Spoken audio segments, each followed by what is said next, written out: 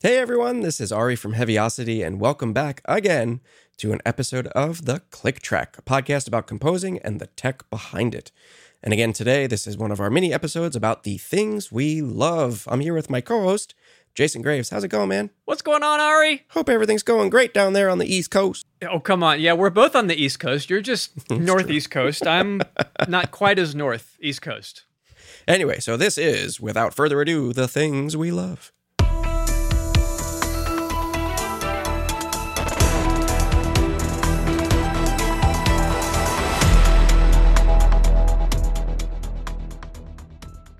All right, so for today's episode, I chose the thing that I always use on every track I write in some form or another, the Moog Minotaur, which is an amazing piece of gear. And Jason, what piece did you choose today? Well, as it so happens, Ari, I also chose a Moog, the subsequent 37. I wish I had one of those. The Minotaur is two tiny little pieces of it. So yeah, the Minotaur. And the reason I chose it is because it is so unbelievably versatile for such a small desktop piece of gear. It has an amazing low end. It's really aggressive if it wants to be. It's really subtle if it wants to be.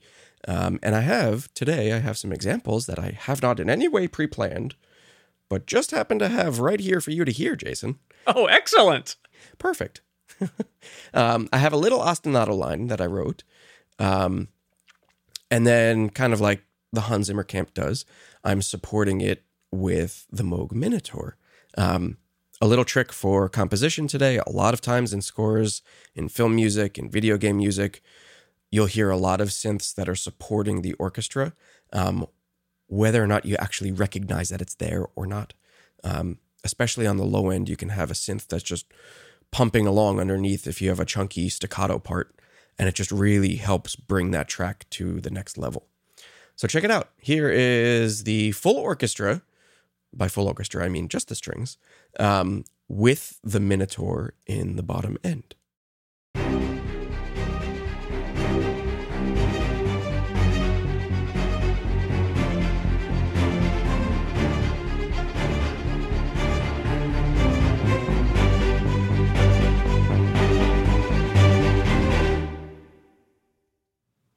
Yeah.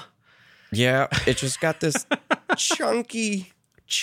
That's the only word I could think of. I mean, it's a bass synth. Yeah. And what else have you got on that? Like what EQ? Literally nothing. This is just, exactly. A VST, or it's from Novo staccato strings. And the bass is just supported with this, let me play the orchestra without the bass, and you'll notice how the bottom kind of doesn't really have that same impact. So here we go.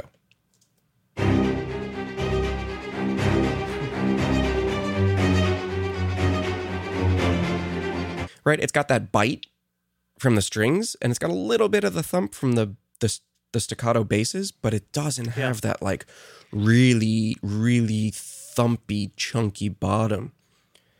So, adding in the Minotaur, and one of the things that I did here was I opened up the filter a little bit to add some modulation, so it's not just a low bump, bump, bump, bump.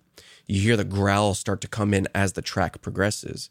So here's just the Minotaur playing that part.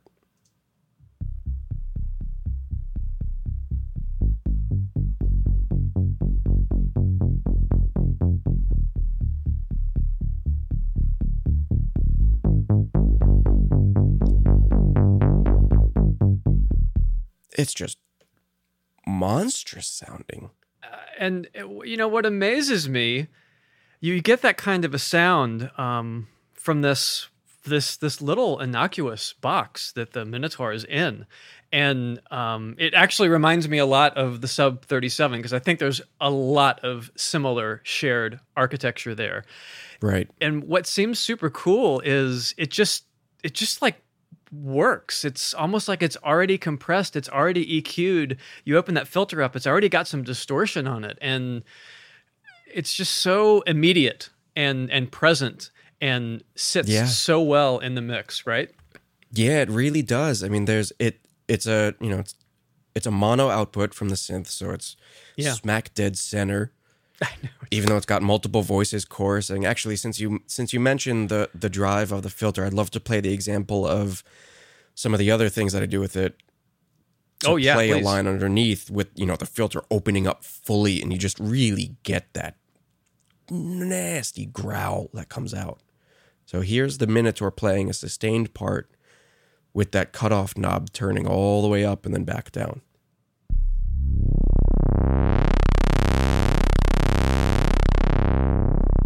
Stank face.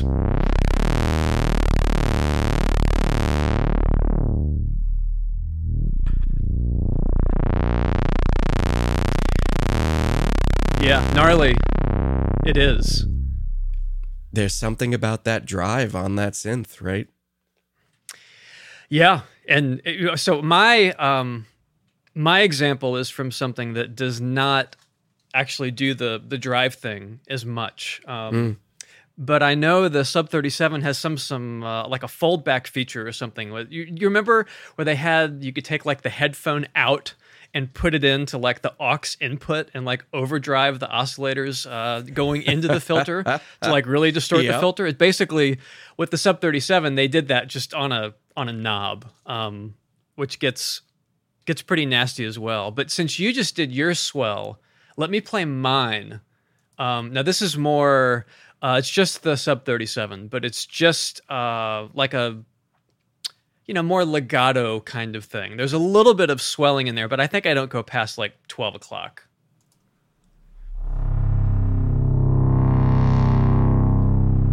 Just. Oof. Super cool.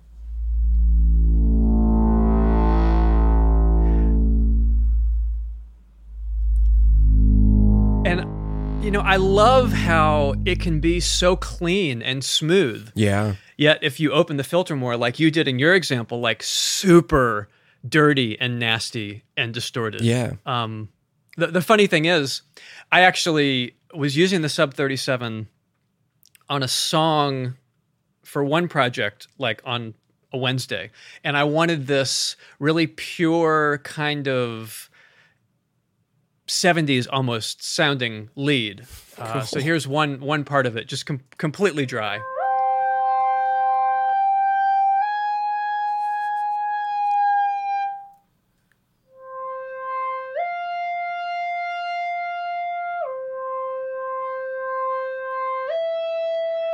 It's a little.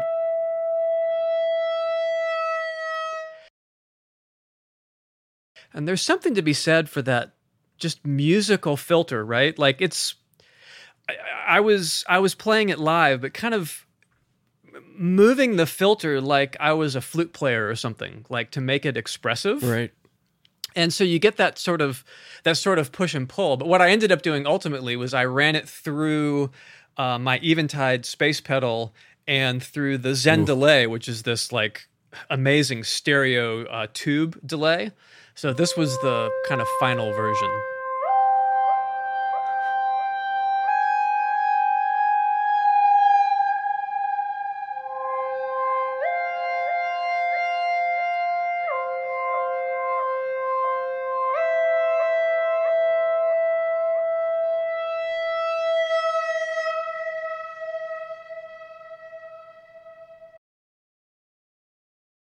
Which was like exactly what I heard in my head, right? You take that, the signal that's super mono, but then you can do all these things with it. And the funny part of the story is, so I built that patch. It's nothing fancy, but I built it on a Wednesday. And then on Thursday, I was working on another cue for a different project, and I wanted a bass. And I pulled up the Sub 37. It was still on this patch, of course. It just, it was sitting there because I hadn't touched it. And I thought, I need to save it. I need to do something. And I just hit like a couple of octaves down on my keyboard. And that was what you ended up hearing for the first bass example that I played. It was actually the same patch. So it can equally do creamy and smooth, like up at C4 or C5. And then you drop it down like to C2. And it's just shaking the rafters, literally, of my house. Right. When you play those big, low, open. It's just pure, raw Moog. I mean, it's that sound, right? Right, and that's actually, that's one of the limitations of the Minotaur, right? Like the Sub 37, you get the full range Excuse me, my voice cracked. You get the full range. You get the full range of the key range, the range of the range on the synth. But the Minotaur was really, it's just the low frequencies. Let's take the bass. Let's make a bass synth that does nothing but bass really, really well. And I think they really nailed it. I mean, it just sounds wicked. And I always assumed it was called the Minotaur because they were basically doing like a small form factor of Taurus pedals. Is that correct? Exactly right. Yeah. Okay. That's exactly Cool. right. Yeah. Is they basically wanted to make a desktop version of what the classic Taurus was. Because who wants to play bass with their feet? Organ players. Jimmy Smith could probably play the mess out of some Taurus pedals. Exactly. Well, cool. So, one of the things that I really love, if I had to pick one thing from the Minotaur and why I find it so versatile, even for such a simple mono bass, it's not really mono, it's got two oscillators, is the filter. It's what makes it, right? The oscillators, the Moog oscillators are brilliant to begin with. They sound huge, but that filter is just open that cutoff. It drives, growls. It does everything you want it to do out of an analog synth in such a greatly brilliant way. Smooth, right? That's what comes to mind when I think of any of those Moog sounds, like smooth and creamy. Even when it's distorting, it's still like smooth and creamy. There's nothing nasty about it. Exactly. Man, and the Sub 37, it's the Minotaur is like a tiny little piece of what that thing can do, and it's such a cool synth. It's funny because I almost got a Minotaur like 4 or 5 times, but I think I got the Sub 37 just because I like the idea of having the keyboard, again, being able to go over and mess with it. I mean, it's the subsequent 37, so it's got a couple of extra little features, a little more headroom.